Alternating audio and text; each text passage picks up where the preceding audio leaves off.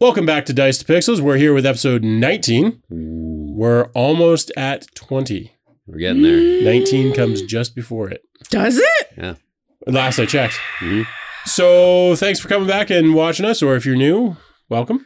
Chad, you've got something that you've been burning to talk about. Yes. It's Remembrance Day here in Canada, so thank you to the fallen. But unfortunately, we got some sad news today.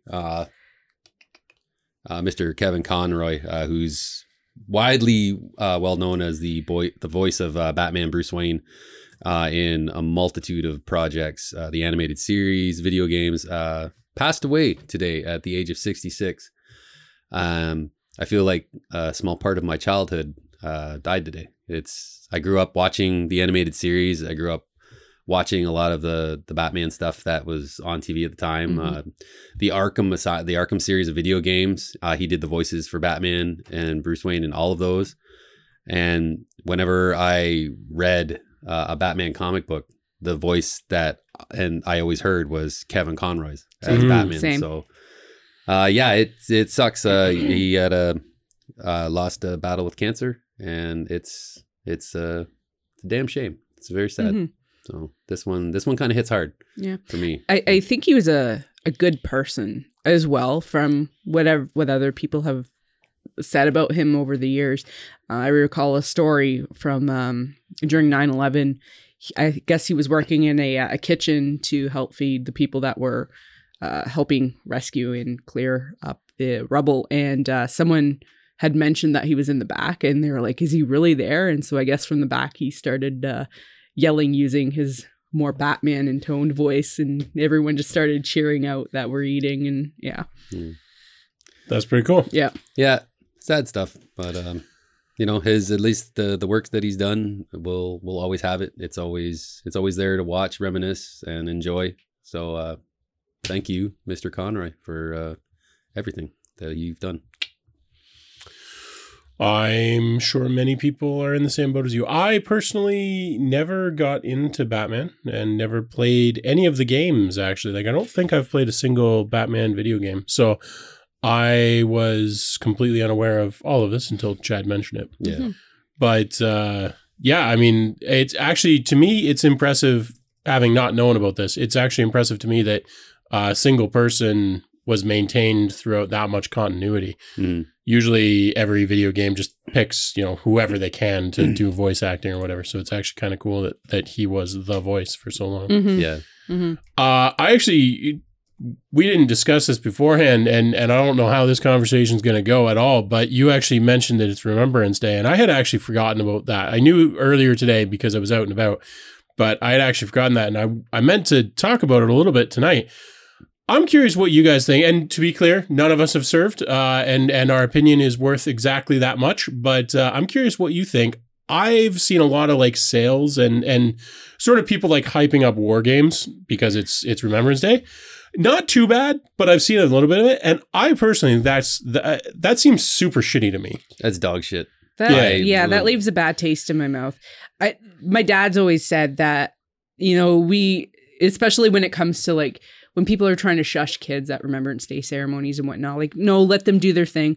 Those people pass so that we can enjoy life the way that we have it now. And I guess in some ways you could take that viewpoint with sales for these games, but it's tacky. It's tacky. That's kind of how I felt about it. Like, I mean, I think there are probably games that maybe wouldn't be the worst, because there are games that sort of, I mean, they're games, so they're going to glorify war to some degree. But I think there are games that are lean towards realism that maybe it's not such a bad thing. But like, I've seen people talking about like Call of Duty. To be clear, I don't know that Call of Duty like officially did anything, but I've seen people like talking it up and like pointing out sales that are on and everything else. And I'm just like, that seems gross to me. Yeah. I don't know. That'd be like celebrating the, wow. Okay. Let me rephrase that. That was a horrible word to use. That would be like remembering the Holocaust by playing like Wolfenstein or something, which I don't think that's the right, No. like, I think that's wrong. I think you've got it wrong if that's the route you're going. Yeah. It completely defeats the purpose of the day. Yeah. Like you said, is to celebrate and give thanks to the men and women that served your respective countries to fight for the freedoms and the freedoms that you have now. Yeah. And trying to monopolize it. And now, granted, like, I'm not going to go so far as to say, like, a lot of people do, because, like, there is, like, sure, like, you're going to see, like, little, the poppy thing. I understand that's a donation thing. And yes, 100% wear a poppy, like, by all means. But yeah, like, these men and women lost their lives so that we could have the lives we have now. So trying to cash in on that is complete and total bullshit. It seemed pretty gross to me. Yeah. Now, it's possible that people who have served feel differently. I don't know. Like I said, none of us have. So, you know, our opinions are worth exactly that much. But yeah, it struck me as shitty. Now, again, I'm not calling anyone out specifically because I don't want to do that. And also, I'm not aware of any like video game publishers that have done this, but I've seen games being sort of released today, and I've seen games sort of been put on sale today, and it kind of just leaves a bad taste in my mouth personally. Yeah. I think there's games, excuse me. I think there's games as an individual you could choose to play on a Remembrance Day or Veterans Day or what have you, that I think could be your act of remembrance. And it, like, something like maybe, I don't know, like This War of Mine, where you play as an individual living in a war-torn city, and you have to go out and get what you need to survive. So you're playing the civilian part of that. Or there's probably other RPGs where you could sit there in that mindset for the day and try and put yourself in those situations. But I think trying to capitalize on those things seems wrong. Yeah, it feels very wrong. That's what I thought. I thought it'd be interesting to get your takes on it. Yeah, all the respect to anyone who has served. But yeah, that struck me as pretty shitty. I didn't like that. No. So, or is still serving. Like, if you're listening, thank you. Thank you very much. Yeah, if you happen to be listening and let us know, we appreciate it. So, what did you guys want to talk about first? We had a couple of things that we'd actually sort of mapped out for tonight. There's the hot topic that we were talking about. We could jump into that if you want. But I don't know. Is there any games that you guys have been dying? I'll tell you, I was looking at the Steam list earlier today because I tried to get back into looking at the Steam list every day. Holy shit, were there a lot of games released today. And weirdly, because we were just bashing discounted games right now, but a lot of them are like quite inexpensive, unrelated to I think Remembrance Day.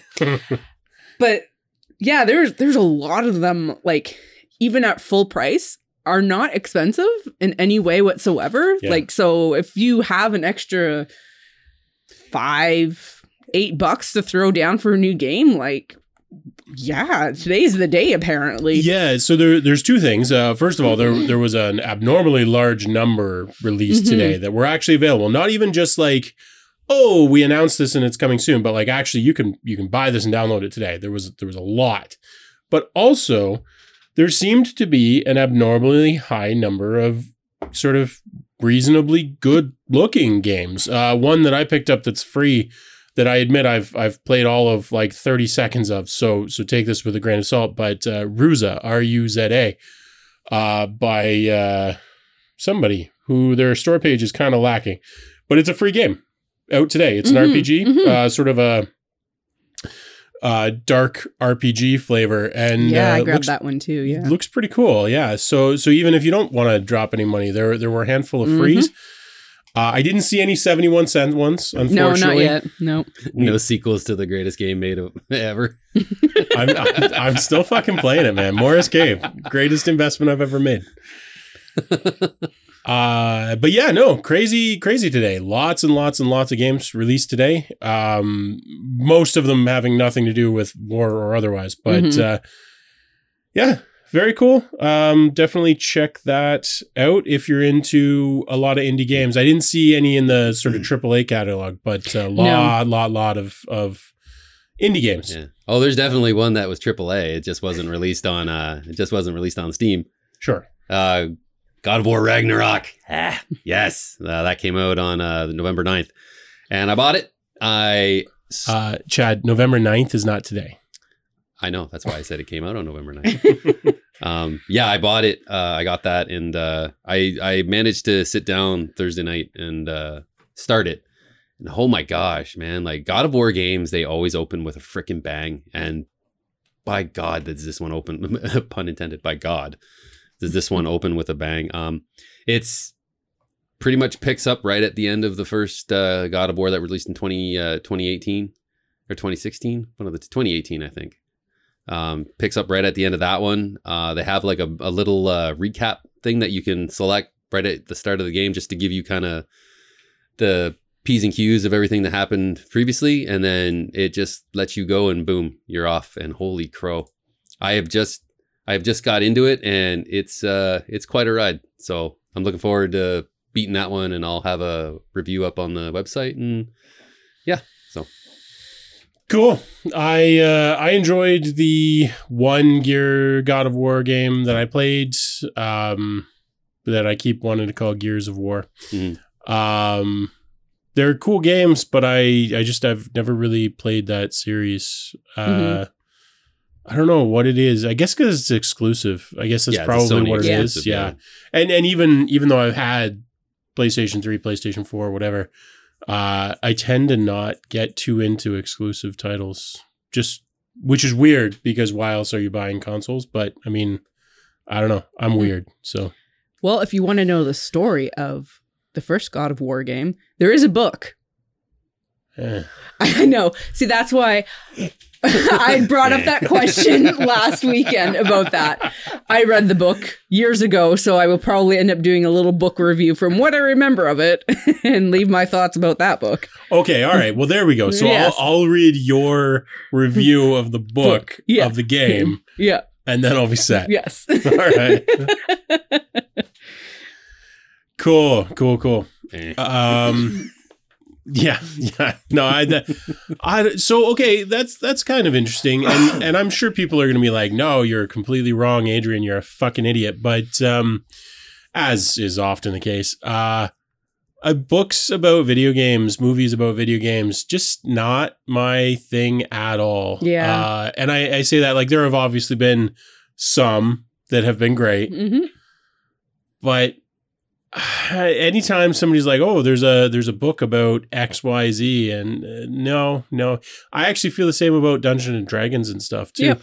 Even though I realize that that's a different sort of category because Dungeons and Dragons is almost like it's the world, and then there's a game to go with it. Mm-hmm. But yeah, like the novelization stuff where it's like reading about.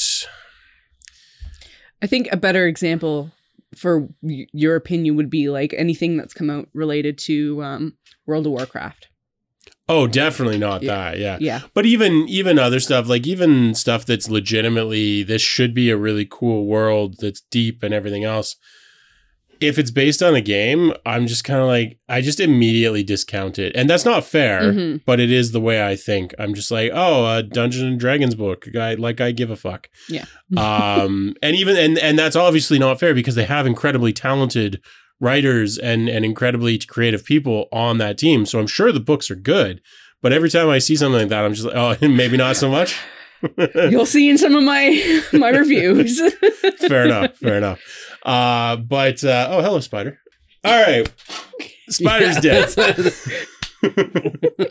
Spider's dead. We're back. Yeah, I see something crawling out of the corner of my eyes. Like, that's a fucking spider on my mic stand. Great. Cool. Yeah, sorry. We were talking about D&D books. Not so much then, eh? In terms of quality.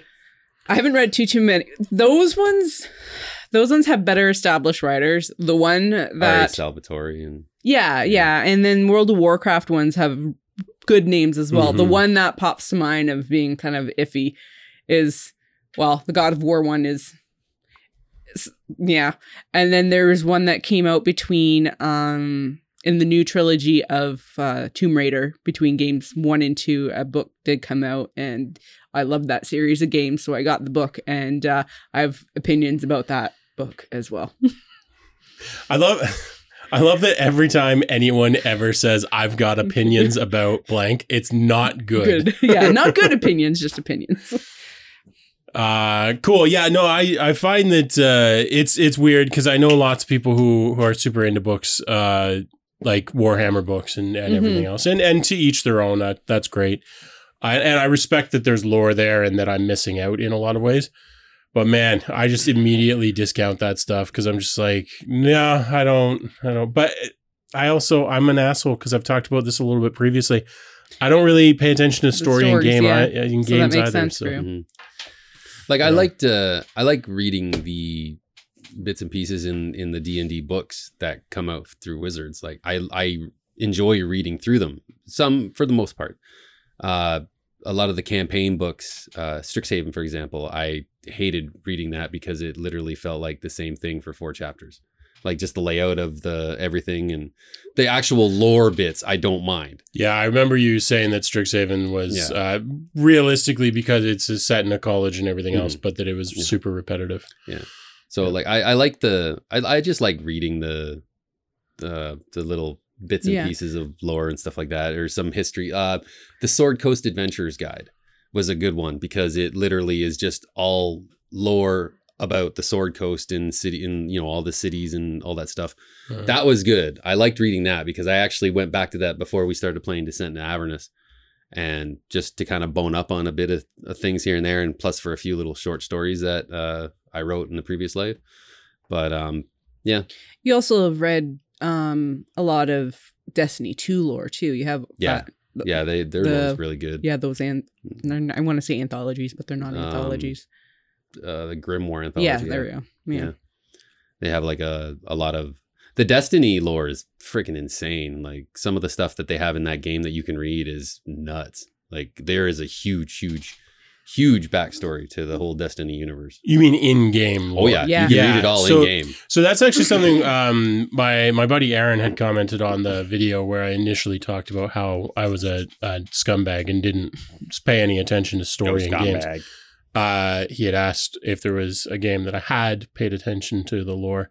And Tibia was one game that similar to, probably less so than Destiny, because there's a pretty big discrepancy between the team that built Tibia and the team that built Destiny.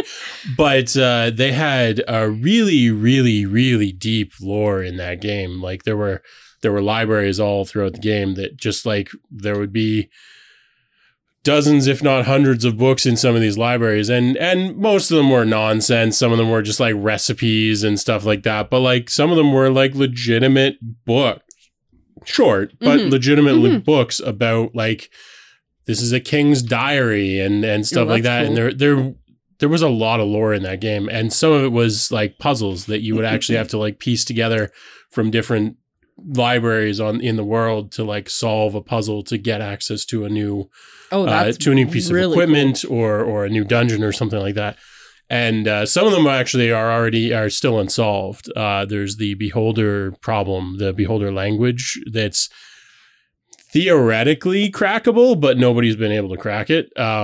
Probably because there's some missing information that nobody's pieced together yet. But it had very rich lore, and I read some of it for sure. But I think that's partly because it rewarded you. Yeah. like there, it's like, here's lore, not just for the sake of knowing something, but for the sake of like, this actually matters. This is like, you're going to fight this person later in the game, and this may actually matter, or at least gives you some inkling of why they are where they are in the world, or something like that. I think it makes a big difference when the lore is in the game and it ties into the game versus just like, we released a book. I don't. Yeah. I'd have to be really into that game before I would give that a look. Well, I liked in the Elder Scrolls series too, where you could find like just books and read them in game. I was going to bring that up too. Yeah, that was really fun doing that, because I know in my original playthrough that I ended up losing for that, I think one of my missions was to get a copy of every single book and just dump it in one of my houses. What a surprise. Yes, right. What they should do, and I don't know of any games that have done this, but what they should do for a game is go through the Kindle like self-published store and just find all of the sort of the failed ebooks, people who have not actually sold many copies or any copies, and just offer them like a couple $100 for the rights to their book to put it, not like to buy it out from them, but just to publish a copy in the game and give them a little bit of a taste of cash, and then also have like this library of legitimate stories in the game. I think that'd be fun. And that would work in their favor later on, because there'd be fans that would be like, oh, this is a real book I could buy? For sure. Definitely. Yeah. I think that'd be fun. I bet it's not financially, like, I'm sure it's not worth it, which is why people haven't done it, or maybe people just haven't thought of it. But I think that'd be fun. Yeah. Yeah. Yeah. At long last, people can finally read about my hot flakes recipe. Hot flakes. Hot flakes. Yeah. Sarah brought us candy, which are, I'm gonna say, I don't actually know which language is the place that they're from. They're imported from somewhere. Yeah. China. Okay, they are Chinese. I was going to say Chinese, but I wasn't sure. Yeah. They are apparently haw berries that are compressed. They're sort of like those weird fruits, like strips that you get, the fruit leather. Dehydrated, like peaches or something, or what the hell was it? No, not even. Like a lot of people just call it fruit leather. It's like pressed fruit, and these are very reminiscent of that. And that, depending on whether you like those, is either a good thing or a bad thing. I don't mind them. They're not bad. For 80 cents, it was worth it to try, I guess. Opening them up, and the first thing one of you said was, "This looks like meat." That was me. They do. They look like meat. They look like incredibly processed meat. Yes. Or crushed, haw berries, one or the other. Now you too can have some pork chips. Oh, those exist, by the way. Oh, hell yeah. Oh, right. Jumping back to God of War. Oh, this isn't a gaming podcast. Oh, yes, it is. We're talking about Half-Life now. Apparently, some of the collector's editions that went out. Oh, yeah. Which are the $200 collector's edition with a golden boss box and a 16-inch replica of the Norse of the hammer and dwarven dice and downloadable cosmetics and a whole bunch of other stuff. Was missing the game. Whoops. Like, there was no like digital download code in there. It was like legit, like the disc of the game. Yep. Okay, Here's a picture. Okay, I'm going to make a suggestion for us right here. We need to bring back our whiteboard from previous life. Okay. And on the one side, we'll have "Yay Sony," and on the other side, we'll have "What the Sony."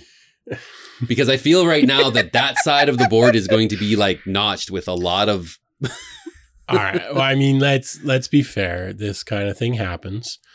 But yeah, that's pretty dumb. I actually thought that I was going to come in tonight and be like, I have a, fuck Xbox story. I legitimately thought I was going to have one because I was reading through some articles, because you might not know this, but a lot of what we talk about, we get from other gaming news. We don't actually...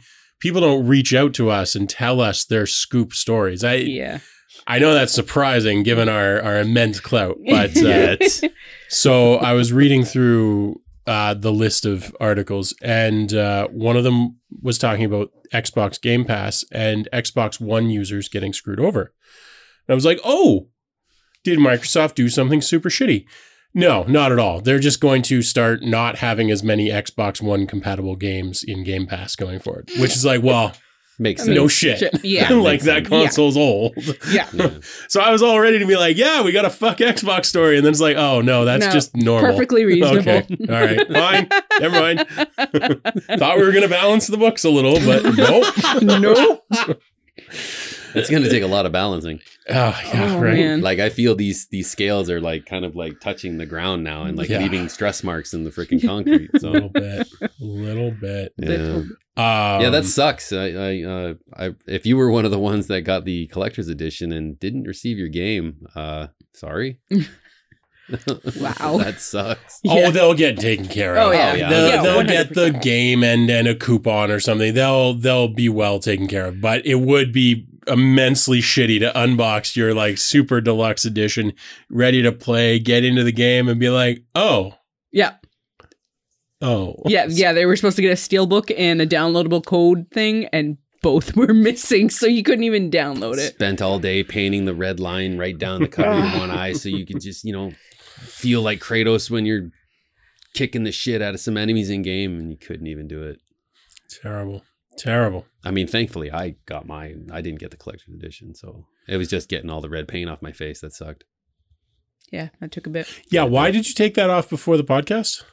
Well, I had to go to work, and I didn't want to explain that to people. Chad, your lack of commitment is disturbing. Hey, man, when I fall down a set of stairs and I rip the shit out of my freaking hand. Yeah, right. You still came. I'm still there. Yeah. Yeah. So, I think we should talk about the hot take topic. Well, not really hot take, but the thing we were just starting to talk about earlier. So I had asked these two what we were going to talk about tonight that wasn't just news stuff. And we were trying to come up with some thoughts. And for giggles and shits. Not for giggles, for you. Yes. Our friends. Our digital friends who may or may not exist. They might be sophisticated bots. If you're a sophisticated bot, let us know. I asked, what was the game that caused the most fights from your childhood? And I think there's a lot of different answers to this. But I think let's start with like at home. So Chad, I think you had an answer. Yeah, at home, this is so easy. The Nintendo Entertainment System. What was the biggest game on NES that caused it? No game in particular. Oh, come on. It was just who had access to the system at the time or who was on it. Oh, I see. So it wasn't that you all played the same game. It was that he's been playing for 2 hours. More or less, yeah. So much so that my dad, he got me, because my dad was a huge hockey fan. Yeah. And I remember the first hockey game we played was ice hockey, and it while fun, it wasn't great. But when my dad seen Blades of Steel, the original NES Blades of Steel, loved it. Yeah, and he seen that, and so he went out and got it for me, I think for my birthday or something. And Dad was always the one that wanted to play it, which I thought was hilarious because I would kick his ass and he would get mad. So I got grounded probably from beating Dad's ass on freaking Blades of Steel. But yeah, there was a lot of fights between me and my two brothers, because if one of us had, like, if I had it in my room, and my brothers wanted to play, and it's like, no, you get out of my room. Like, yeah, I'm ready to play Nintendo. Man, Yeah. I would agree that like console or PC time was definitely a factor in fights. There was a couple games that like with the NES, you only got the one save state, and that caused some serious drama with like some of the Mario games. Because some of them you could, not Mario 1, but I think Mario 3, you could like save it by holding reset and power at the same time. There was 3. Or was it Final Fantasy? I think there was 3 separate files on Mario 3. Yeah, Final Fantasy, I think. Final Fantasy, I think it was single save, and it was just holding reset and power at the same time. And first of all, if you got it wrong, you were fucked, which was the worst design ever. But also it meant that you could only have one save file. Yeah. And so that caused some serious drama, because it was like, no, I'm playing through Final Fantasy. You can't override my save. Yeah, that would have been my one brother for sure, 100%. Yeah. Final Fantasy was Kirk's baby. Yeah. And the only way we got to play that was when he was actually 100% done with that game. Sure. Yeah. So definitely though, just access to the console definitely caused some drama. Duck Hunt definitely caused some drama, mostly because like with most games there's a limit to how much you can screw with each other, because like you can walk in front of them or whatever, but like there's only so much. But with Duck Hunt, because of the way that it worked, if you had certain remotes were powerful enough to like screw with it, because it's just an IR light, right? And so like you could like make them misfire by hitting the remote. That caused some serious, like that came to fists every once in a while. I remember too, like, as far as games go on the NES, like we all had our own kind of, we had, like I said, I had Blades of Steel. My brother Kirk had Final Fantasy. Mom when it came to puzzle games, Mom that was her domain, and tried not to ever lay claim to her throne because she would smite you down. Yeah. And no matter what puzzle game it was, like, you don't mess with Mom. So the Nintendo wasn't really game wise. It wasn't until the Super Nintendo when the home console ports of Street Fighter 2 and Mortal Kombat 2 came out, and oh god, that's when the fight started. You start getting into fighting games with somebody else, and they start doing like cheap or dirty moves, and somebody run up and unplug the controller, or it would come to fist, like getting in a little kid fight or whatever. For us, it was I think Super Nintendo was one, and then Sega Genesis was the other one. And what was really the problem was I think my oldest brother Aaron, I think it was him, bought the turbo controller that would allow you just like hit a button and it would like instantly hit it.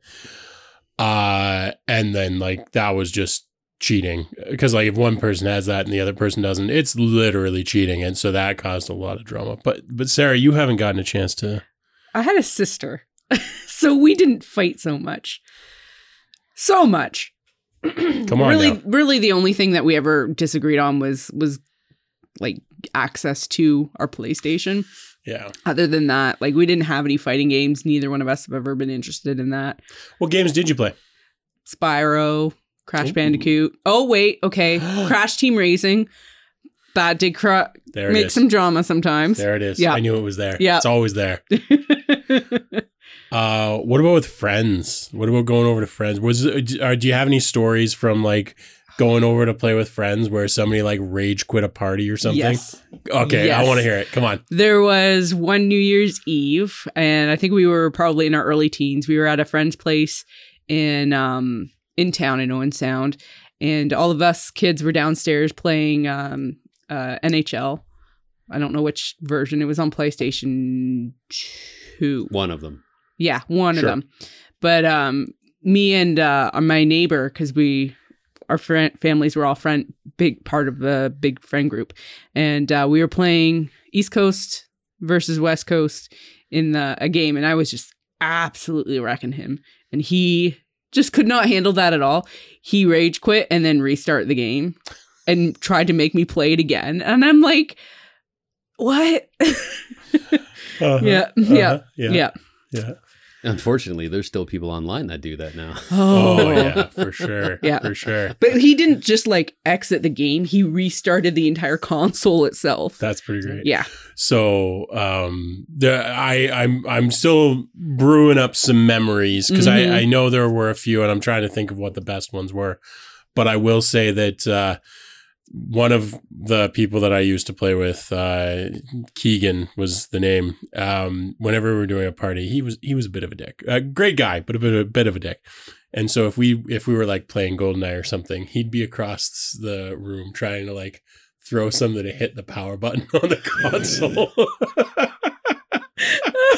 Oh my god. It was just one of those things. It's like, all right, we have until he hits the power button. Let's go.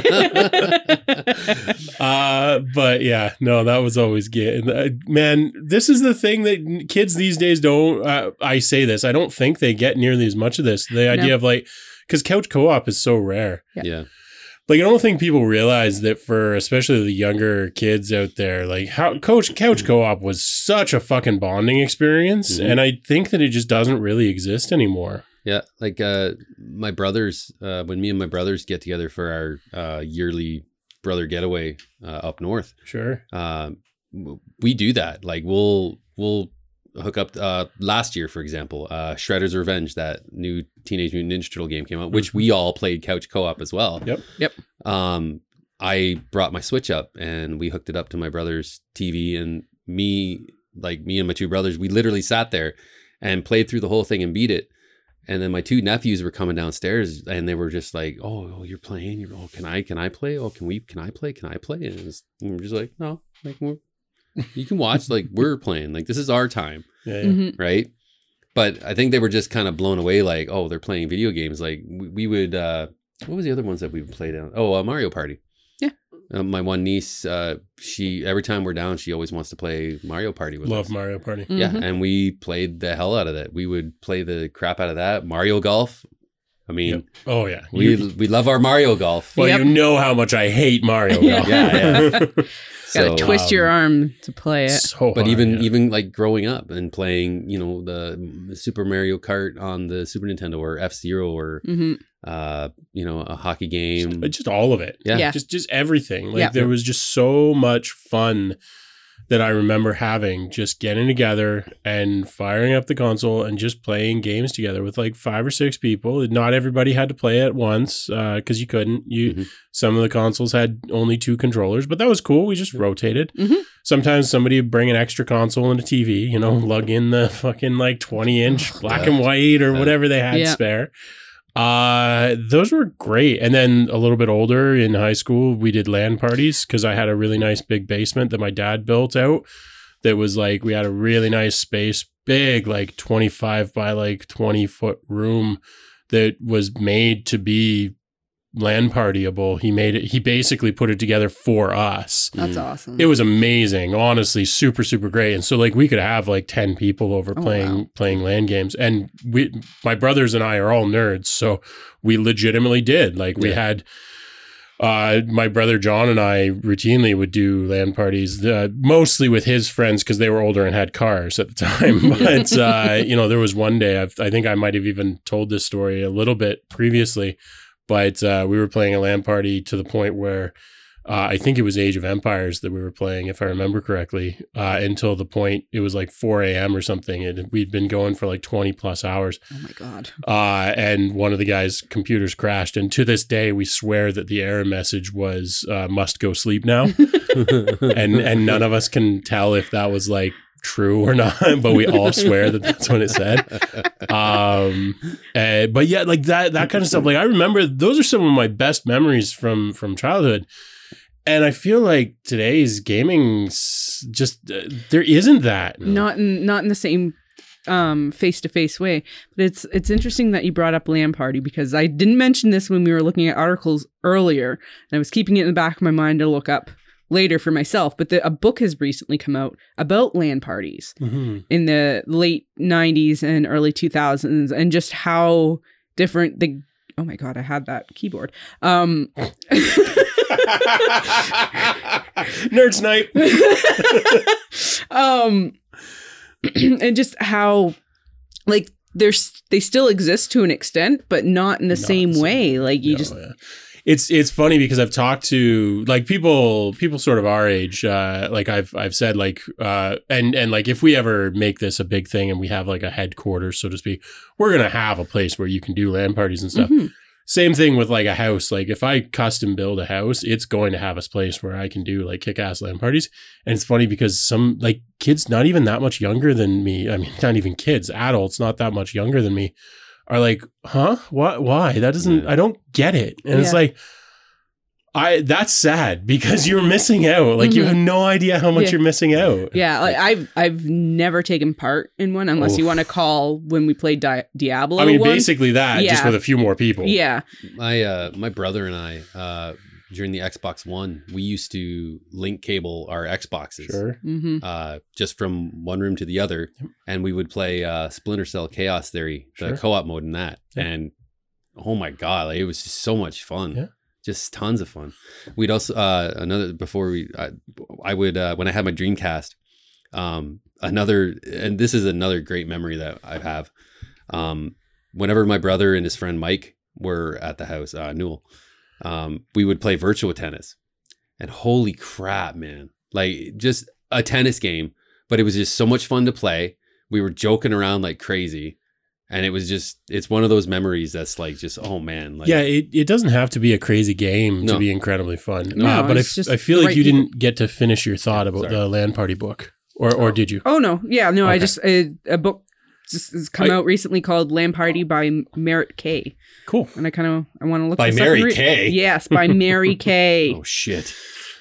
Yeah, no, as I say, like we're going to have to, I will host a LAN party. I will figure it out. We'll figure out, maybe I'll do it down here or something, and we'll get like a good number of people together. Cause, whether it's World of Warcraft or whatever, as long as you can all play the same game at the same time in the same location, that's key. Yeah. It's the same thing we've talked about in the past with Dungeons and Dragons. And it's like online remote D&D is great. If that's what you can play, it's awesome. Yep. But it is not nearly as good as being at the same table in the same room with the people. There's so much more to it. And the same is true for video games. Like, it's great to play online, even just playing like a couple of people in the same room when you're playing something like even Star Wars Battlefront, where there's like 40 plus people on a team. Just having 2 people in the same room makes it so much more fun. Yeah. So yeah, that's something that I feel like, well, everybody, not just younger generations, but like even our generation nowadays is just missing out on that. Yeah. And it's such a shame. Yeah. Like, there's definitely advantages to being able to play on the internet with several people, because you get to meet so many different people. For sure. But yeah, it's definitely missing that face-to-face thing. And even when you see videos of like people that have been playing the same games together for 12 plus years, and then they meet each other, and it's like just the camaraderie that's immediately there. Like, and I also want to be very careful that I'm not trying to take anything away from online play. Like, I would not trade online play for LAN play, because online play just allows you to do so much more with so many more people. Yep. But goddamn, if you have not participated in a LAN party of some sort, like a legitimate, even if it's a console, couch co-op, whatever it is, if you have not gotten a bunch of people together and just played games for a night, video or board games, and actually I think this might be a little bit of why board games seem to be gaining popularity lately, is because they kind of force you to be in the same room. So people are like, video games are fun for playing on your own, but board games are, and it's like, you can play video. I know it's crazy, but you can play video games in the same room. Like when Halo first came out, and like the amount of LAN parties that we would have just playing like Halo, the original Halo multiplayer. It was fucking so much fun. I mean, I set up my office in the last house, and I'm gonna do something similar here at some point. Just add 2 matching TVs and 2 PS4s. So that my buddy John could, well, anyone, but my buddy John was most of the person that came over. And we just fire up like online games on the PS4s, like Anthem, for instance. And just instantly, any game, twice as good when you're playing it next to a buddy. It doesn't matter what game it is. It's just immediately better. Well, that's why Chad and I are always on the lookout for like couch co-op games, or even single player games we've played together as couch co-op games, just because it's fun playing with people. Torchlight, we played through Torchlight. I love Torchlight. Actually, Torchlight 2. Sorry, Torchlight. I like both. Yeah, that was fun. Cat Quest 2, we're gonna play through that because it's a co-op game as well. We played Fez as Fez. Fez. That was, man. Fez was such a fucking unique and fun little game. My God, that was so good. I didn't play it. I saw it, but I didn't play it. It's really cool. It's really, really cool. Like the whole manipulation of the environment and how it I was going to say, somebody really needs to crack, and for all I know, they have, and I just haven't experienced it, but somebody really needs to crack the sort of semi-interactive couch co-op where it's like you're playing something like Torchlight, for instance, but it's single player, like a single player RPG. But the second player has they can optionally join the game and somehow legitimately improve the game. Like you were talking about this a little bit last week with like the Batman and Alfred sort of setup. Where like the second player does something meaningful. And like, I don't know whether it's like changing things on a map, like dropping like monster spawns or something to aid the player. Like, I don't know, but somebody needs to figure out how to make like a single player RPG or something, just like add that second player that isn't necessarily a participant, but they adjust the narration of the world. I think amazing. I think there is. I just can't remember what it is. Sarah, it looked like you had a... It's funny you bring that up because I put it in our co-founder chat in our Discord. Join the Discord from last night. It was late. But it's a game, I think it was just released sometime this week too. It's called The Past Within, and it's a 2-player game, but it's an obligate 2-player game. And you're playing in different timelines. And apparently it's like not super hard by any means, but it requires a lot of communication of what you can see on your screen versus what your counterpart can see on screen too, in order to solve puzzles and stuff. So again, I hit it. I think I was joking with Sarah that I think I should add like a Sarah hit her mic count. We back in the previous life we had the Phineas drop count. Yeah. And it was always fun. So I think we should have a Sarah hit her mic count. Yeah. Yeah. Well, no, better that than me. Yeah. That sounds pretty cool. Mm-hmm. I'd be into that. Yeah. There was one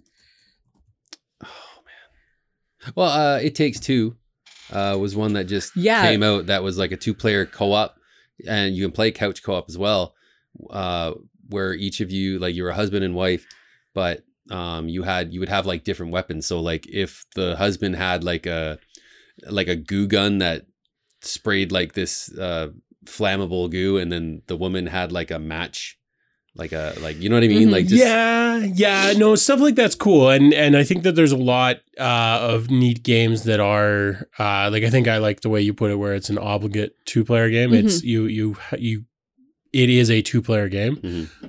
What I'm thinking is more like, take something that I can play solo, like take Final Fantasy 1, which I love. It's one of the best games ever made.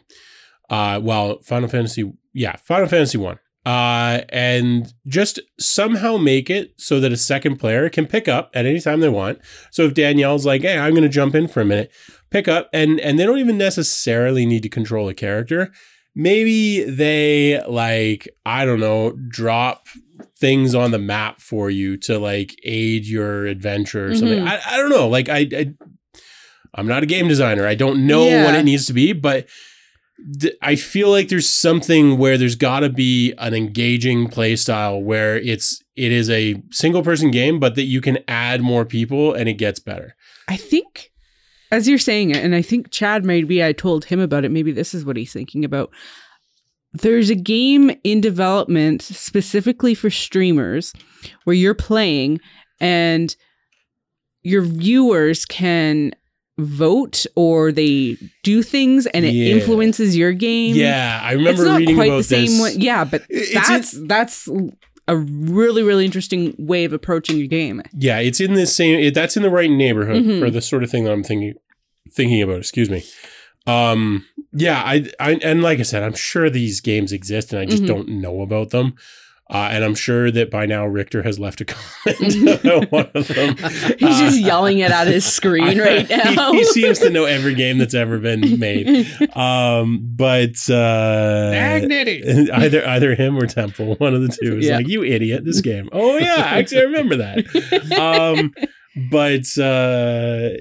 Yeah, I feel like Binding of Isaac had a little tiny two-player thing. This isn't well known, but I'm 99% sure it's the right game I'm thinking of. The second player could just shoot as your little helper. Oh. They could shoot, not quickly, but they could shoot and just give you like a little bit of a leg up, which is like a nice little Easter eggy sort of thing. And I'm like, something like that, except a little bit more. Mm-hmm.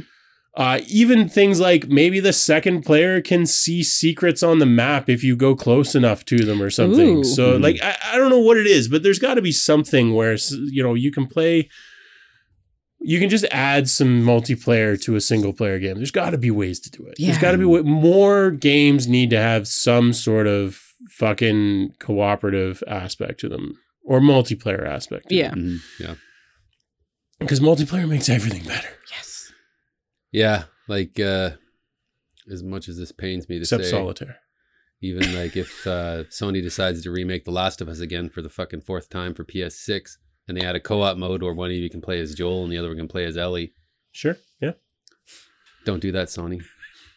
You've put it out in the world now. No, first of all, you said PS6. Right. They're going to make it be long before the PS6.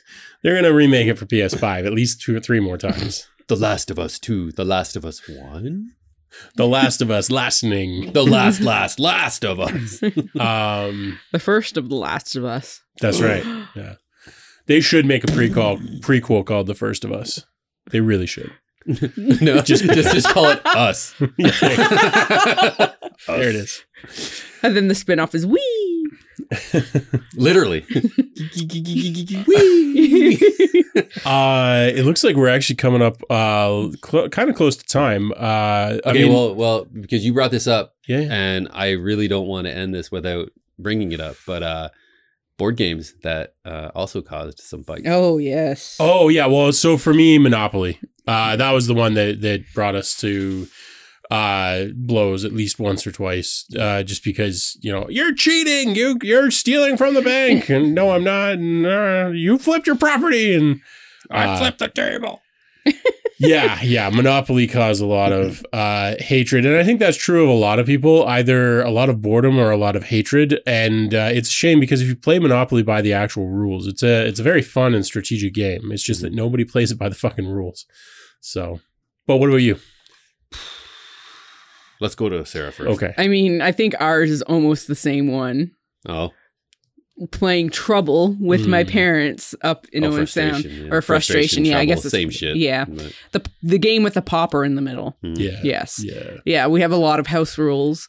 And then my parents' neighbors legitimately have gotten into arguments where they have not spoken to each other. Yep. And yeah, it becomes a very loud game and very angry at everyone. Mm-hmm. Also, there's this one game called Blockus. Oh yeah. Yep. That one. Oh, because your dad I know is fucking so dirty at that. Like, oh, it's so fucking bad. But yeah, that's another one that Mexican Train. Yes. Playing Mexican Train dominoes. Oh, yes, those get very, very loud. Such a fun game, but yeah, that's also one where you can be really freaking dirty. Yeah. I'm trying to think of other board games that we played as kids that really riled us up, but I think Monopoly was honestly probably the worst offender. I know, like games like you, because you were saying Trouble, and I know like games like Sorry was also another one where like, oh man, when you got hit and you had to start, I was like, you son of a. Like, we never played Sorry for exactly that reason. Like, I don't think we ever bought it, and my parents didn't buy it for exactly that reason. But like, I think Family Guy even did a bit of like, sorry, do you feel like losing friends tonight? And yeah, I think it was a pretty shitty game. Yeah. Snakes and Ladders, same sort of thing. It wasn't like versus anyway. By the way, that game is so fucking dumb. I don't know if anybody like. As an adult, looking back on that game, because of course they reprinted it, and I took a look at it. I'm like, this is literally just roll a die and see if you get screwed. Yeah. There's not even any like multiplayer aspect to it. Well, it was made like, when did it get first made? It was like gotta be the 20s. I mean, yeah, but like there were good games in the 20s. But not for children necessarily. No, well, and I think that's the thing is, but at the same time, that's kind of my thing about Snakes and Ladders is like, or Shoots and Ladders, whatever you want to call it. It's one of those things where it's like, it's so simple that it's a kid's game, but it's so punishing that it should never be played by a child. Okay, it's a lot older than I thought it was. 1400s. God damn. Yeah. Really? You haven't pulled. You don't. I don't. 13th century. I am not. I'm looking at it. Wow. Yeah, it was. Apparently, historians believe it was created by someone named Saint Gaindev. Cool. Okay. Yeah. Like it literally says here, years active, ancient India, 2nd century AD to present. Yeah. That's awesome. It was originally apparently called Moksha Patu. Oh my gosh, I am so sorry. Moksha Patam. We're gonna butcher it, and you're just gonna have to accept that. I'm so sorry. I am terrible at other languages. It's okay. Even my own language, I am terrible with. Well, I'll tell you, that's actually a completely, I had actually forgotten about this story, and I was not even going to mention it because I forgot about it. But talking about ancient games. Mm-hmm. Oh, yes. Yeah, I pulled this up earlier. Apparently, very recently, I don't know when the actual find was. This is an article that was from a few days ago on Greek City Times. Scientists have apparently discovered some mysterious spheres that they believe are part of ancient Greek board games. They've found at least 700 of these, so like they're not accidental, and they're similar sized, but they come in two distinct sizes, and they've found rocks that have apparent like pits in them where the spheres fit, and they're pretty confident that these are elements of like a seriously ancient board game dating back like 4,000 years. So it's the original Monopoly. It kind of, I mean, it honestly, it kind of looks like almost like a cribbage sort of thing where it's like a track. And I would love to know what the rule set is. It's probably like whoever kills the next bison gets to move their sphere up or something. But like, no, Greek times 4,000 years, it would have been probably pretty sophisticated, to be honest. Yeah. But I think it's just, this is also, let's be fair, this is almost certainly not the first board game. No. It's just because it's stone, you know. Yeah. No, it's definitely not the first, because I know that they know of some historians know of some Egyptian board games too. I just don't remember much of anything about them, but I do. Sure. Yeah. Building pyramids. That wasn't them. No, that was an even older civilization. Aliens. It was, and it was a big power station. We're gonna do a conspiracy episode one of these days about the ancient pyramids, just because there's so many good ones. Oh, I mean, how can you not?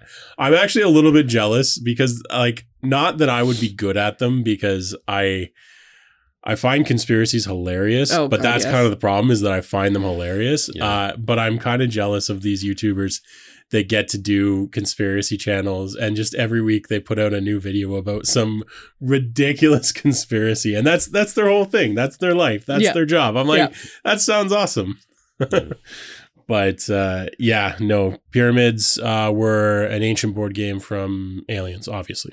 Of course. Obviously. Yes, obviously. Well, before we hang up, because this is a phone, we're going to hang up. Yep. Have either of you been playing anything noteworthy in the last week? I decided to go back and re-download and replay Transformers Devastation, which basically looks like the old kind of G1 cartoon art style. Okay. A lot of the voices from the old 80s cartoon are back. Peter Cullen is Optimus Prime. Yeah. I've been playing. I played through that and I beat it. And then God of War came out. So I was going to say I would have led with God of War Ragnarok, but yeah, that's fair. Well, I you already talked about that. Yeah. I played the hell out of some Vampire Survivors last weekend, but then today I started playing a game I picked up last week called Cat Lady, the card game. And I've only finished the tutorial so far, but it is adorable and I'm kind of enjoying it so far. So that's pretty fun. I like it. I actually don't think I've been playing anything particularly noteworthy. I tried out a couple of things on itch.io, but none of them spoke to me. So, So I think I'm boring this week. Yeah. But real quick, because if you haven't heard about it, it hasn't made that much of a splash in the media, and I think it's worth a mention if you haven't seen it. Dungeons and Dragons Onslaught is a product that they announced recently, I think last week, which is essentially sort of a Warhammer-y, Star Trek attack wingy, sort of very vaguely sort of combat game that's Dungeons and Dragons flavored, pre-painted minis, and it's just combat. So that might be worth looking into if you're interested in that kind of stuff. I'm curious about it because you can obviously use those as minis for your games. It could be cool or it could be utter shit. We'll find out. We will know more as it gets closer to release. Yeah. Hey, give us a like. Down in the comments there, tell us what games you fondly remember fighting with your siblings or friends with. Or your imaginary friends. Or your imaginary friends. Give this video a like. Subscribe if you haven't. Spread the word. Tell people about Dice to Pixels. Join our Discord, because Discord's great. Like, sometimes. And ours is the best. I know for a fact that ours is the best in the world. Yeah. So. Yep. We have a wonderful little community there. Of course it's the best. That's right. Yep. Emphasis on the little. I mean. But they're great. We love them. Yeah. All right, cool. It's the best. Thanks, everyone. Thanks, Chad. Thanks, Sarah. Thanks, Santa Claus. Thank you, Adrian. No, don't do that. That'll make my ego bigger. Fuck you, Adrian. There you go. We'll catch you on the next one. Thanks, everyone. Total. Bye.